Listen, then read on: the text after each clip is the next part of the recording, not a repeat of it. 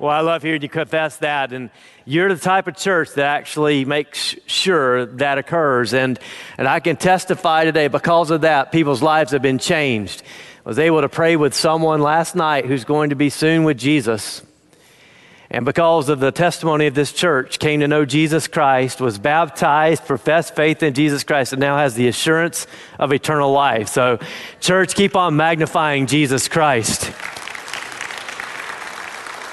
If you would, go ahead and find your Bibles and then open them to Revelation, the book of Revelation, chapter 2. Revelation chapter 2, verse 8. We're looking today at the church at Smyrna, and the title of the message is Tribulation and Triumph.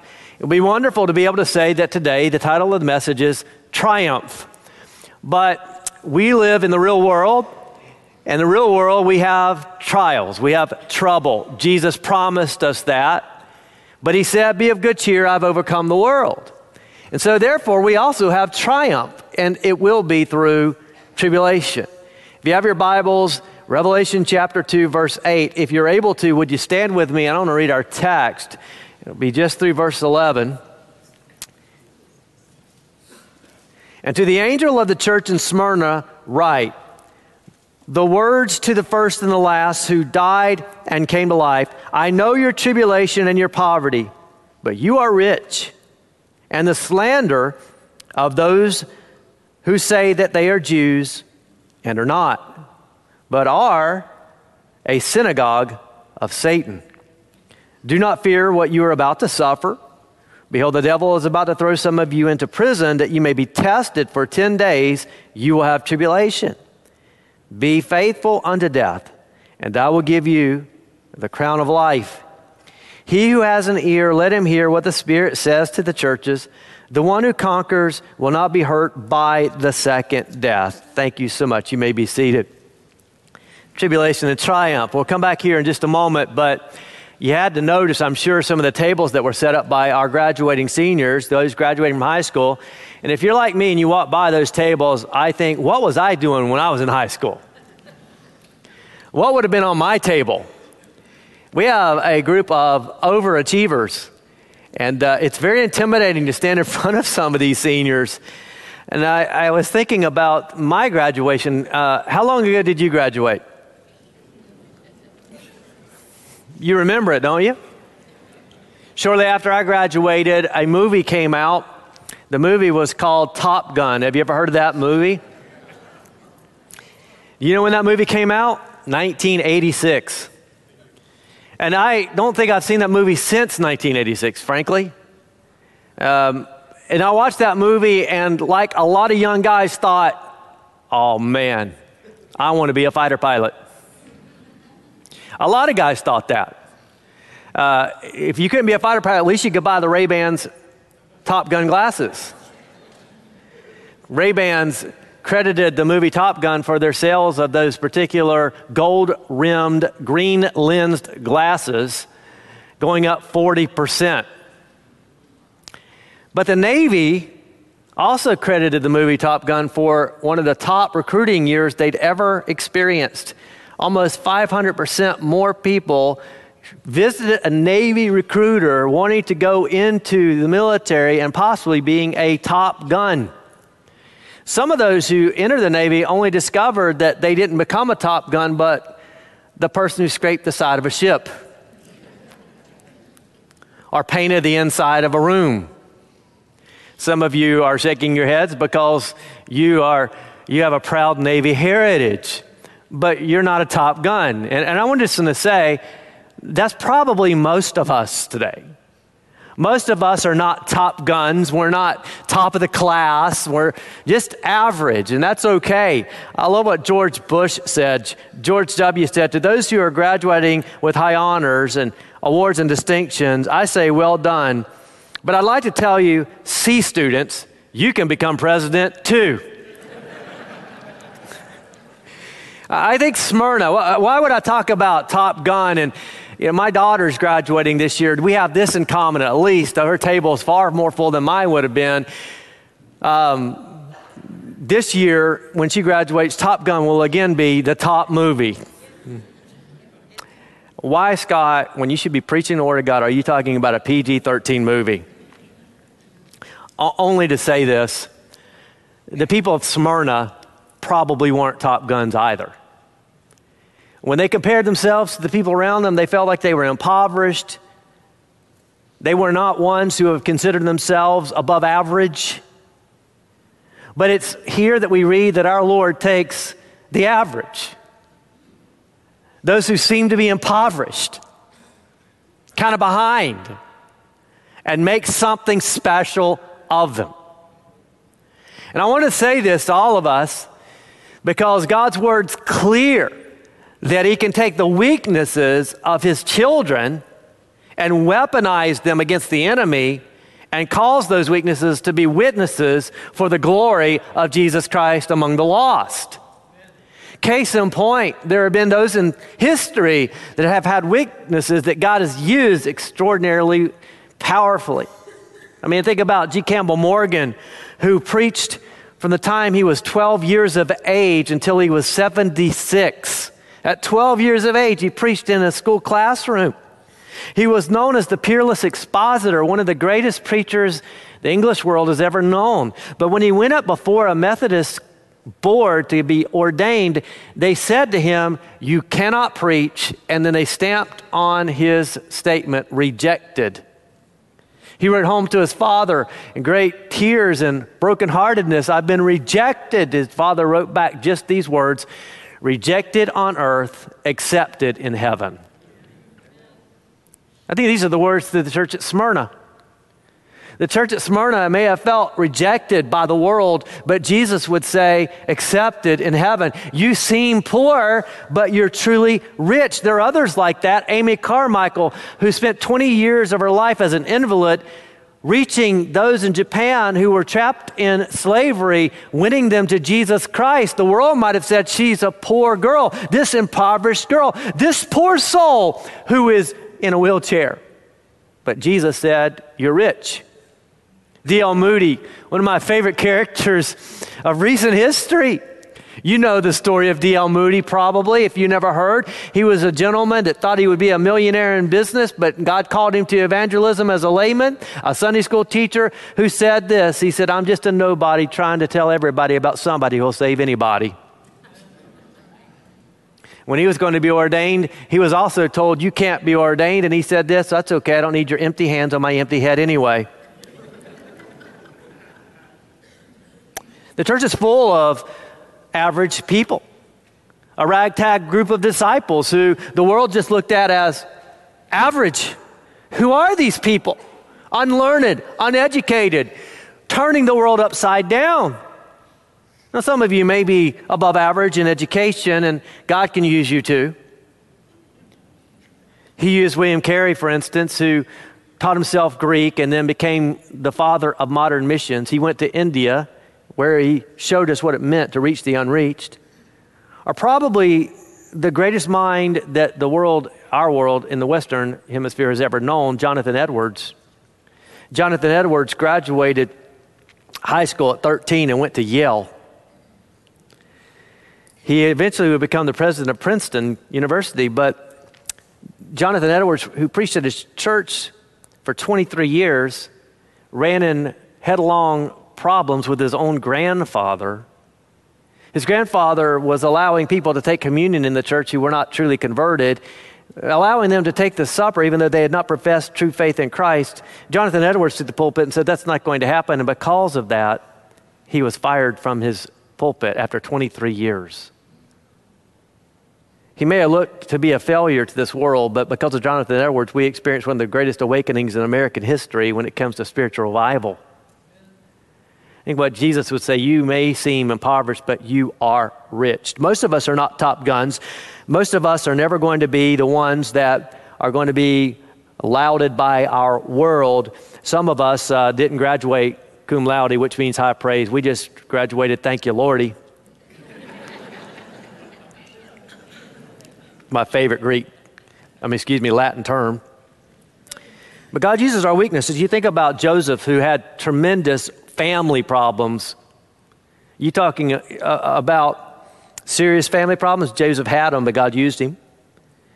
David, who lacked military experience and training, went on the battlefield and defeated a giant.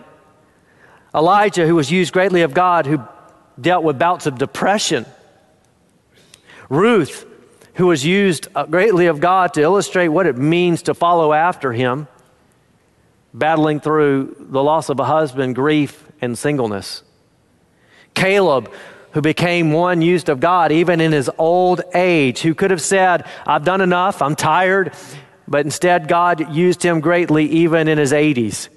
Amos, who was just a fig farmer from Tekoa. From where? Exactly. Smyrna was somewhere.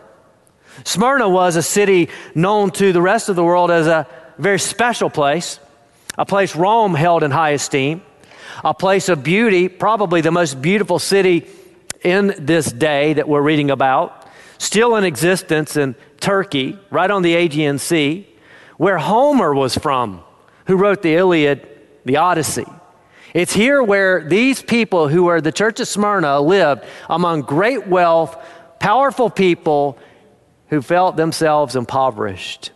I want us to go through this outline. Here's the outline we're going to cover for the 7 churches that Jesus writes to. We talked about Ephesus last week. Today we'll talk about Smyrna in this way.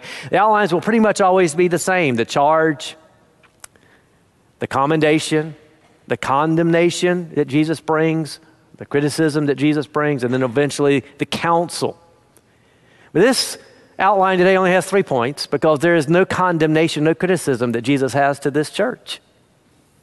Only counsel for what they're going through. To begin with, let's look at this, what Jesus has to say. And by looking at it, I want you to see the Lord's charge. But I'm going to give some modifiers to the statements I'm going to make of the church. This first modifier will be encouraging. Jesus makes an encouraging charge to the church at Smyrna. Look in verse 8. And to the angel at the church at Smyrna write these words, the first and the last, who died and came to life. Now, if you've been with us in the study of Revelation, you might recognize this verse is a repeated statement. Because in verse 18 of chapter 1, Jesus told John, I'm the living one, I died, and behold, I am alive forevermore. And I hold the keys of death and Hades. This group of people may have looked very much impoverished, but they're rich. Why? Because here Jesus says to them, I'm the one who holds you, and by the way, I have the one who conquered death. No matter what you're facing, and yes, you're facing some tribulation, church, know this, I'm facing it with you, and I've already conquered your worst enemy. Therefore, don't identify yourself by the world's standards, but identify yourself by your relationship in me, the one who was dead and is alive. You may have heard the story of Johnny Lingo's 8-cow wife. Whether or not you like the story or not, if you've heard it, there's troubles and problems with it. But here's one part of it that I do like, and that is Johnny Lingo was supposed to be known for a great trader, a wonderful businessman in the South Pacific. When someone came to try to do some trading, he was told that he needed to find Johnny Lingo. Someone came from the West to trade in the South Pacific. You need to find Johnny Lingo. He's the greatest trader in our world. Then there would be laughter after that. Why the laughter? Because Johnny Lingo gave the dowry of 8 cows for his wife, which was the highest dowry anyone had ever given. And when it was being laughed at, people said, she's not much to look at, she's not much to behold, she's not much to be around, she's pretty plain, she's pretty simple. So when this particular trader came to find Johnny Lingo and finally find out where he lived, he entered the village only to meet a lady who was one of the most glorious, beautiful, intelligent, graceful, articulate people this guy had ever met. When Johnny Lingo did come out, he said, who is that lady? That's the most graceful, intelligent, sharp, glorious person I've ever met. Johnny Lingo said, that is my wife. And the story goes, before I met her, she only identified with what people said about her, but I showed her how special she really was. And you know, that's exactly the way in which Jesus wants to speak to the church at Smyrna.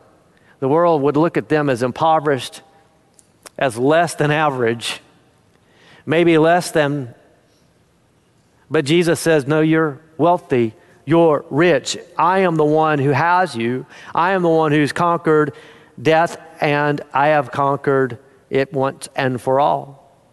This teaches us a little bit about who Jesus is and his relationship with his church. To begin with, Jesus loves his church. Smyrna, don't identify with anything other than what I've done for you and what I paid for you.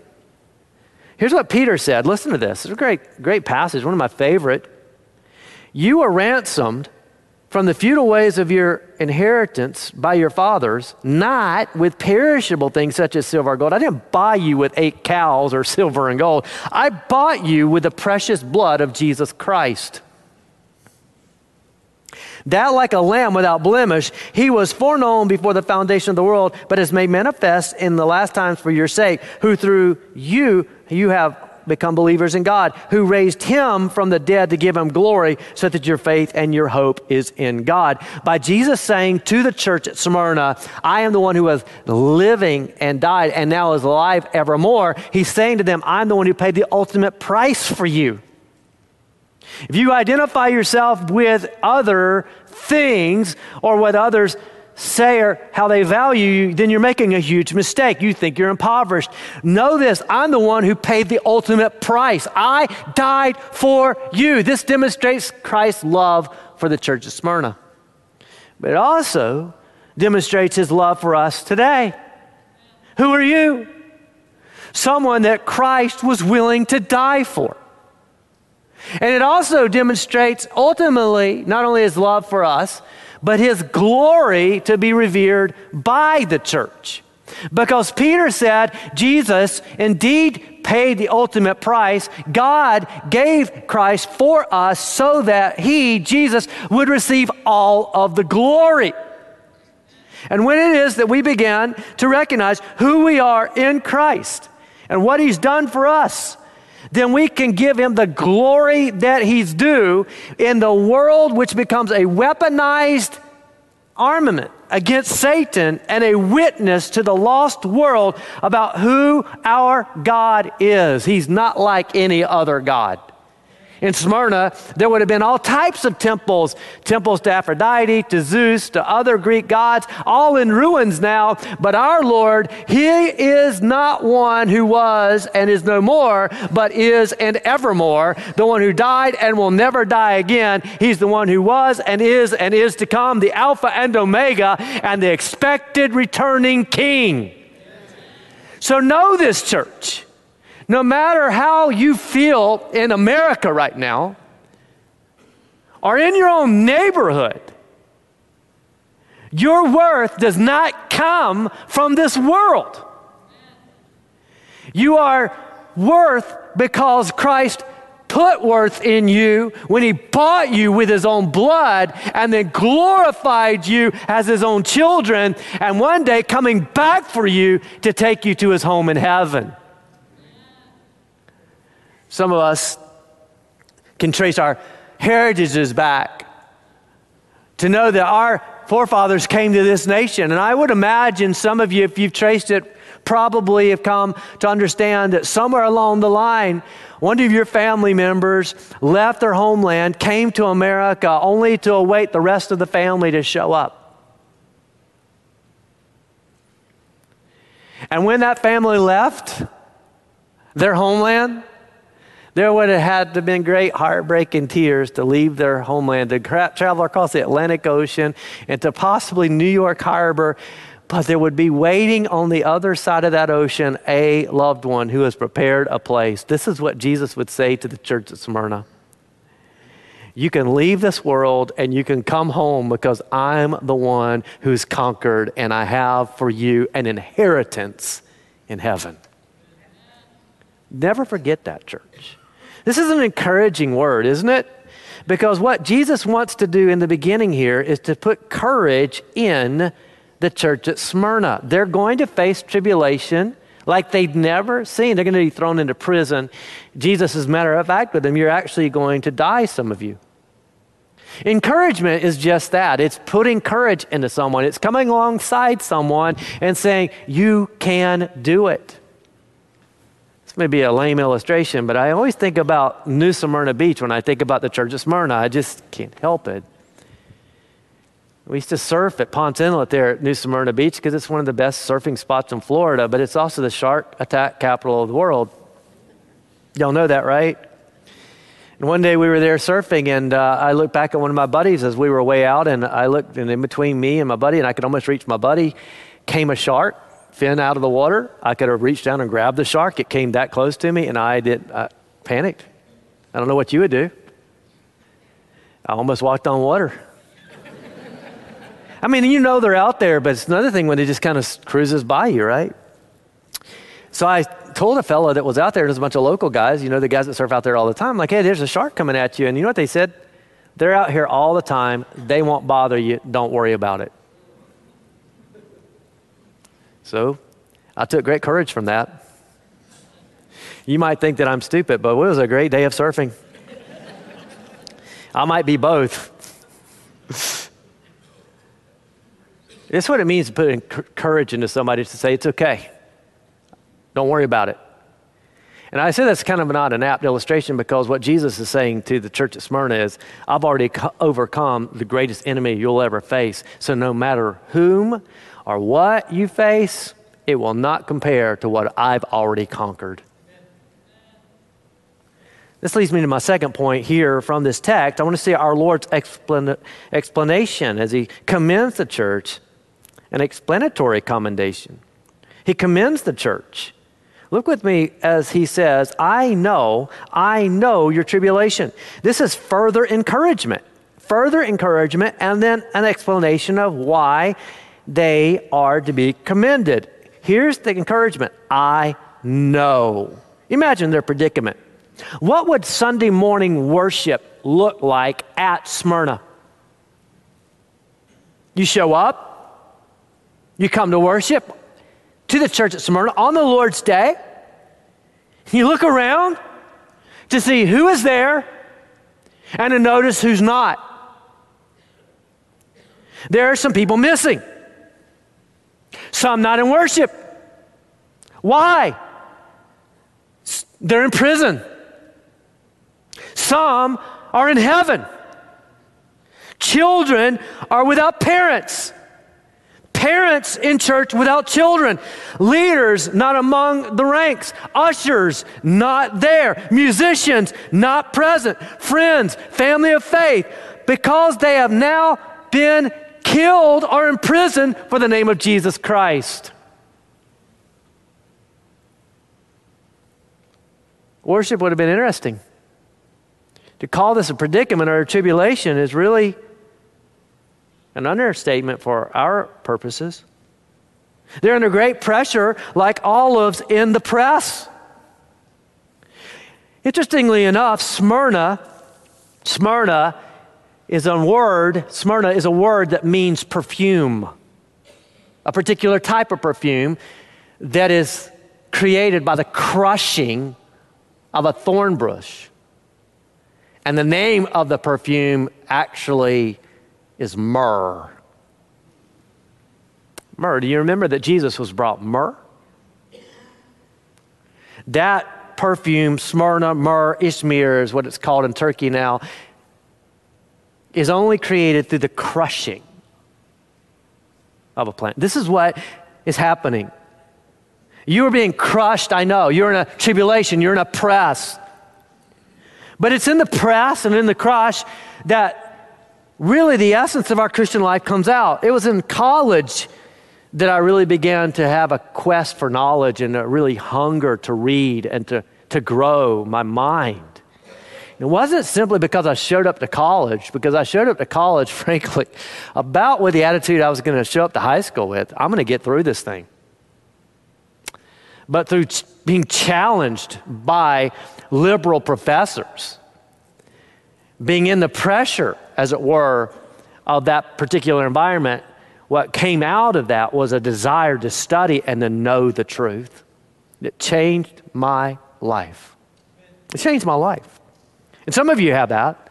It's through relational breakdowns that you give a testimony that because of a breakdown in a relationship that you were brought to Christ, or you were moving in a direction because that direction was interrupted and that dream was crushed, that you look at the crushing now as a blessing because it brought you to Christ. There are unique crushings. This is what the Lord says, I know. I know. This is encouragement too, because here Jesus is saying this, I know your tribulation. I understand. There are times probably when all of us have thought, nobody understands. And Jesus would say, no, not nobody. I understand. I understand. In Hebrews 4, the Bible says, for we do not have a high priest who is unable to sympathize with our weakness, but in every respect has been tempted as we are, yet without sin. So therefore, let us with confidence draw near to the throne of grace that we may receive mercy and find grace in our time of need. I know, I care. I know your poverty. Look at the text. I know your poverty. Here it is. Christians living in a very wealthy city, believers now not sharing in the economic opportunities of that city, probably passed over for promotion, losing public service, losing personal property. They certainly would not have bought the American gospel that says, if you profess Christ, life will get better. If you profess Christ, you'll possess all types of blessings. We take Matthew 6:33 wrongly when it says, seek first the kingdom of God and his righteousness, and then all these things will be added unto you. It's the last part of that we love, all these things added, and the first part we shun. Seek first. Too many are seeking Christ as a utilitarian God to provide for them their desires. Paul warned us about this. He said the seeking of this type of riches through Christ is coming from a corrupt mind in 1 Timothy chapter 6, and that anyone who has a love of money does not have the love of Christ. Jesus put it this way, you can't serve God and money. You remember the church at Laodicea, we haven't got there yet, but church of Laodicea thought they were rich, and Jesus said, you're poor. They had all types of material possessions, but you're poor. Smyrna, no material possessions, but you're rich. I know your prosperity. Here's what Jesus said. I know your true prosperity. What is that prosperity? Well, it's the blessing of forever. The Bible tells us in 2 Corinthians 8:9 that Jesus, our Lord, is graceful. And we know the grace of the Lord Jesus Christ. Though he was rich, Jesus was rich, yet for your sake he became what, church? Poor, so that you by his poverty might what? Do you just want to shout over that verse? I know that the world says poor Christians in Smyrna. Don't listen to it. I became poor so you could share in my riches. What I give you, no one can take away. The stock market can't ruin it. No amount of mistake by anyone around you is going to take it. No corruption is going to steal it from you. You have in me riches forever. And not only that, you have blessings now. I don't want us to think for a moment that the Lord wants us always to be materially poor. That's not necessarily the case. It's only when we think that God's blessings equate with material possessions that we are mistaken. Because there are times when we're going to have foes against us. And Jesus said, I know your poverty, I know your prosperity, I also know your foes. Look into the text again. We read here, I know your tribulation, but you're rich, and the slander of those who say they are Jews and are not. Who are these who say they are Jews? They're not. Well, ethnically, they were Jews. Spiritually, they were not. What does that mean? They were ethnic Jews. They were born Jews, but they were not born again Jews. Paul clarifies for us what a true Jew is in Romans chapter 2. For no one is a Jew who merely is one on the outward, nor is circumcision outward and physical, but a Jew is one inwardly, and circumcision is a matter of the heart, by the Spirit, not by the letter. His praise is not from man, but God. In other words, here are people who were ethnically Jewish, but they were not spiritually Jewish. They were not saved. And because they were not saved, they were quick to slander those who truly were saved. How did they do that? Well, most likely it was because the Jewish people in the day in which John is writing to the church at Smyrna had a past. What was that past? They did not, the Jewish people, have to offer sacrifices to Caesar. But by this time, many of them were offering sacrifices to Caesar. They were capitulating with the government. They had become politically liberal, though they were religiously conservative. They were right along the lines of the government, trying to get their appeasement. And the one way to do that is to throw those who went against the government under the political bus. Those were the Christians. It wasn't just that the government was against the Christians. It's that there were people who were in their own families of these Christians, their own families, blood relatives. And in the religious world, get this, follow this, in the religious world that were slandering the believers. We ought not be surprised by this, because Jesus said, they call me Satan. What do you think they're going to call you? Now, when it comes to persecution and being thrown into prison and dying, none of us have experienced that. We have brothers and sisters around the world that are experiencing this right now. We have Christians that we give to faithfully, that we talk to regularly, who have been threatened and even beaten in recent days for their faith in Jesus Christ. We have people who have left America and gone to foreign countries whom we love and we know that have in recent days almost lost their lives because of Christ. I'm grateful that I can show up to church on the Lord's Day. Never have to really think a lot about what might happen if I tell the truth. But around the world, there are many today who are looking over their shoulder, wondering what might happen to them because they tell the truth. These are slanders that have come against you, and it's what they've said against the church that also hurts. And let's just for a moment think about us, because though we don't face physical abuse, we certainly will be slandered for our faith in Jesus Christ. Right?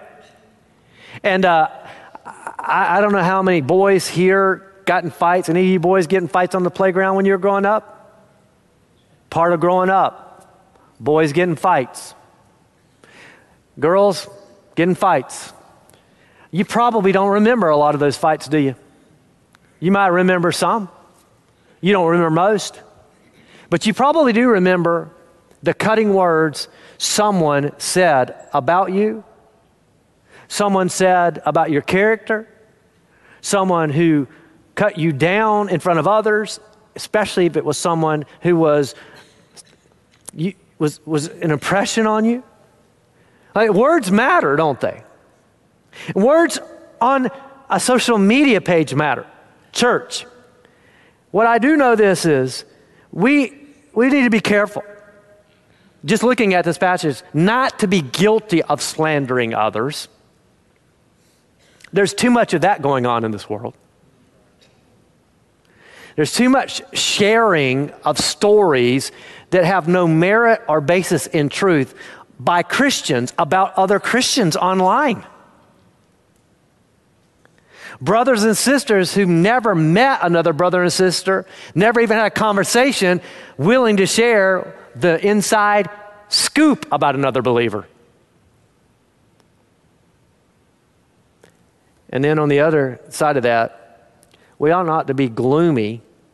We ought not be guilty by sharing it gloomy when it's said about us. Because if you and I are going to stand for Jesus, we're going to be slandered for that. Are you ready for that? Well, that means my third point, because this is the counsel that we receive. Our Lord's exhortive counsel. So he gives us an exhortation. So he's given us encouragement. He's given us an explanation of his incredible strength, but also now an exhortation. Verse 10, do not fear what you're about to suffer. I'm sure the church at Smyrna would have loved to have a letter. Oh, we have a letter from the Lord Jesus Christ. Let's open it. What does he say? What does he say? Does he say it's going to get better? Does he say we're going to succeed? What does he say? Do not fear what you are about to suffer. Behold, the devil is going to throw some of you into prison that you may be tested for 10 days and you'll have tribulation. Most likely in this congregation at this point, or some time shortly after, is a gentleman by the name of Polycarp. Anyone who's ever preached a sermon on the church of Smyrna has mentioned Polycarp, I'm sure. Polycarp was a gentleman that was discipled by tradition, discipled by John, who's writing the Revelation. Polycarp would become the pastor at Smyrna. We know that Polycarp was a faithful man of God. What do we know about Polycarp? He was an average guy, probably a C student from what we can tell. But when it came to following Christ, 4.0. Or in this day, it's like 5.0, because I don't even understand how they... He died at the age of 86. At the age of 86, he died a martyr's death. We know about his story. The church wrote about the faithfulness of their pastor Polycarp, who was killed by the Roman government. Why? Because he preached Christ. He was warned that he could get out of being killed if he would just simply call Caesar Lord, and he would recant Jesus the Lord. You know, the Romans didn't mind that Christians were worshiping Jesus. They didn't care what God you worshiped, so long as you would say, Caesar is King of Kings and Lord of Lords. Anywhere you went to a temple that Greek gods or Roman Greek gods were worshipped, there was this time of offering, but above every single one of those temples would have been these words, Caesar is King of Kings, Lord of Lords, or God of gods. 86 years old. It was said to Polycarp, if you'll just recant, we won't kill you. The proconsul, trying Polycarp, said, I have wild animals here. I will throw you to the wild animals if you do not repent. Polycarp, at 86 years of age, replied, it is unthinkable for me to repent from what is good, to turn to what is evil. I will be glad, though be changed from the evil to righteousness. Well, then if you despise the animals, the proconsul said, I will have you burned. You threaten me with a fire which burns for an hour and then is extinguished. But you know nothing of the fire coming in judgment, eternal punishment reserved for the ungodly. Why are you waiting? Bring on whatever you want. When they took Polycarp out to burn him at the stake, they began to put nails through his hands, and he said this, you don't have to tie me nor nail me to this stake. I will gladly stand here and burn for my Lord. When the fire was lit, a great wind blew and blew the fire and the heat away from Polycarp, so he suffered there, not actually being burned, but being cooked. One soldier, probably out of mercy, took his spear and ran it through Polycarp so that he died. This is the pastor at the church at Smyrna in 156 AD. There had been other martyrs up until Polycarp, and there would be more to come. Tertullian, one of the church fathers, says it is the blood of the martyrs that is the seed of the church. The application for us today. The application for us today. We have to count the costs of following Jesus. We will face persecution, slander, and even alienation, but Jesus would say to us, do not fear what you're about to suffer. I mean, as long as we tailor our message to the style of this day, then yeah, we're not going to receive a lot of pushback or blowback. As long as we're willing to compromise, as long as we're able to say what the world around us is saying and try to appease the culture, we're not going to receive persecution. But the moment we stand up for the exclusivity of Christ to say there's only one way to heaven, and that is through Jesus Christ, by grace alone, through faith alone, in Christ alone, to the glory of God alone, then until we're willing to say that, we're going to be appeasing this world. It's the exclusivity of Christ that causes us persecution, and our trust and belief in the authority of Scriptures, that the Bible is above every book. If you were to come into my office and see all the books that I have, you would notice this, that on every bookshelf I have a Bible at the top over every other book, only to illustrate the Bible is above every other philosophy. It's the Bible above every book. It's Jesus above all. And when we stand up with the Bible and say, we believe it to be authoritative from God, therefore we believe marriage is created by God and it's not to be messed with by man. That God created roles, He created genders, He created order and responsibility, which He will hold us to. Don't mess with it. We believe that life is precious. From the beginning of conception to the final breath of an aged person. We're not going to be liked by the world. Counting the cost would press on us this question. Do we want to be liked by the world, or do we want to be in love with Jesus? When we stand up for Jesus, we're going to welcome persecution. And I'm not telling us today that we ought to want it. I mean, we shouldn't feel guilty that we're not suffering like our brothers and sisters around the world, try to figure out how we can get a good dose of it ourselves. But y'all, we live in the 21st century, and the times, they are a-changing, and God's word is not. And Jesus Christ is the same yesterday, today, and forever. And it doesn't matter what side of history others are on, we're on the one side of history that sides with the one who is over history, the Lord Jesus Christ. When we stand, then there will be testing. The Bible tells us you will be tested for 10 days. What is that? It's interesting, isn't it? 10 days? It's a short amount of time, 10 days. But most likely meaning it doesn't last forever, the testing. The crushing, the pressing, it's there. But be faithful unto death. What Jesus would say to us today, if I could just bring this to a close. Be faithful. Be faithful till you die. You know, it's one thing to think about our lives and how short they are, and it is really interesting to think about our lives and how short they are. They are short. Our lives are very, very, very short.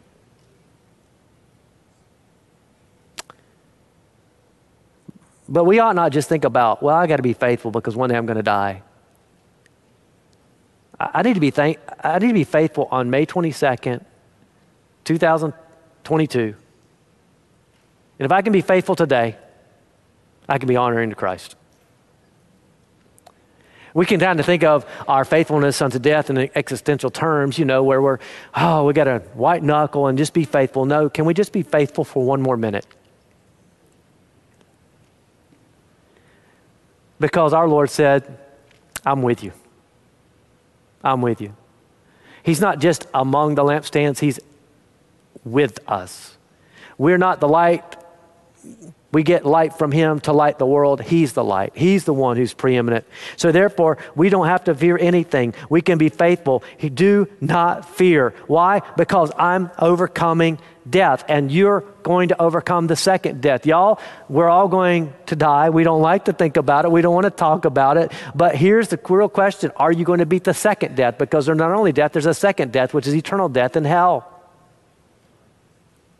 And those who have trust in Christ have hope for not only this life, but beating the second death and receiving the crown of life. Crowns aren't participation awards, by the way. They cost something. They cost Christ. He went to the cross. You know, in Smyrna, there was a road known as the Golden Street. I tried to research it a little bit. The Golden Street. You know why I researched that? Because I didn't know there was a Golden Street in Smyrna. You may have known that. It was supposed to have been one of the most beautiful walks anyone could ever take. And there's a lot of beautiful streets in the world. I've been down some. Broadway in New York, the Pacific Coast Highway. I've been in foreign countries to walk down some very special, incredible roads, including this road. This road. It's known as the Via Dolorosa, the way of the cross. And it was that road that I walked down, realizing that my Lord went to his death on the cross and now has earned the conqueror crown. And anyone who desires to one day beat the second death has to walk the same road, the road to the cross, bow their knee to the King of Kings and honor him as the one who has conquered death forevermore. And by salvation receive eternal life. Let's pray. Father, thank you for the opportunity to be able to study this little church, Smyrna. Help us. Lord God, we live in a much different time and in a different world. Help us to be faithful. Help us to see what it means to be faithful to our family, to our friends, and to the community around us. For the glory of your Son, Jesus Christ. Amen. Would you stand up with another invitation? I want to invite you today to come to Christ if you've never come to Christ. There's only one way in which anyone will receive the crown of eternal life. That is the way of the cross. And one day, because we have the crown of eternal life, we get to walk on streets of gold. I think that would have resonated with the Smyrnans when they read the rest of the letter of Revelation.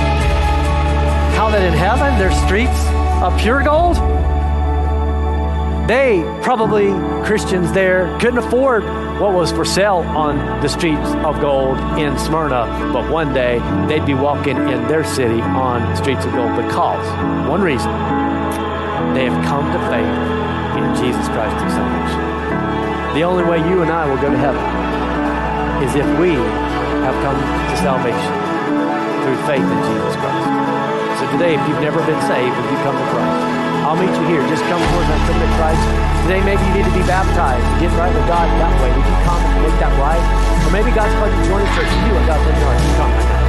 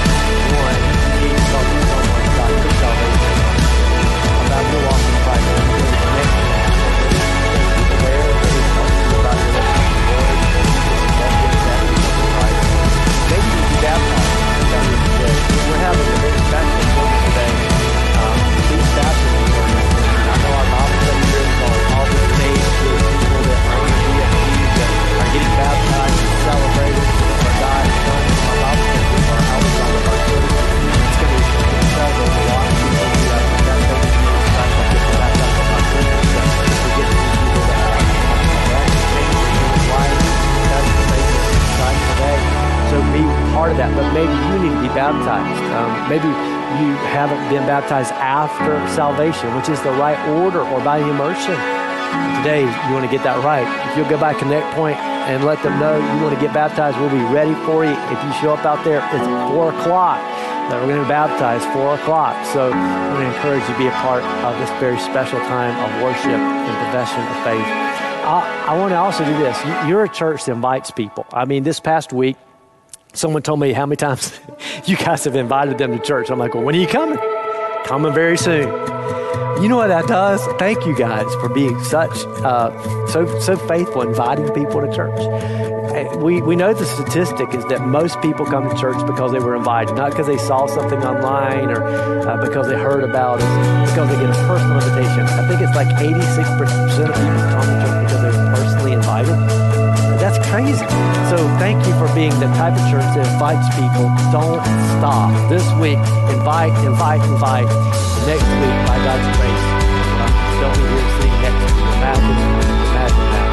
I want to pray for our offering, and then we'll be dismissed. Take time, if you will, to stop by and see some of our graduates' accomplishments. I know they would appreciate that. Some of you probably have known them for some time, right? And you want to just say, attaboy, attagirl, let's go to the Lord. Thank you, Father, for the opportunity that we've had today to worship you, to think about, Lord, how serious it is to follow Christ, to count the cost, to say, Lord, it's worth it, to give up everything, if that's what you've called us to. Because as Paul said, the suffering of this world is not to be compared to the glory, the weight of glory that is to be realized. Thank you in Jesus' name. Amen.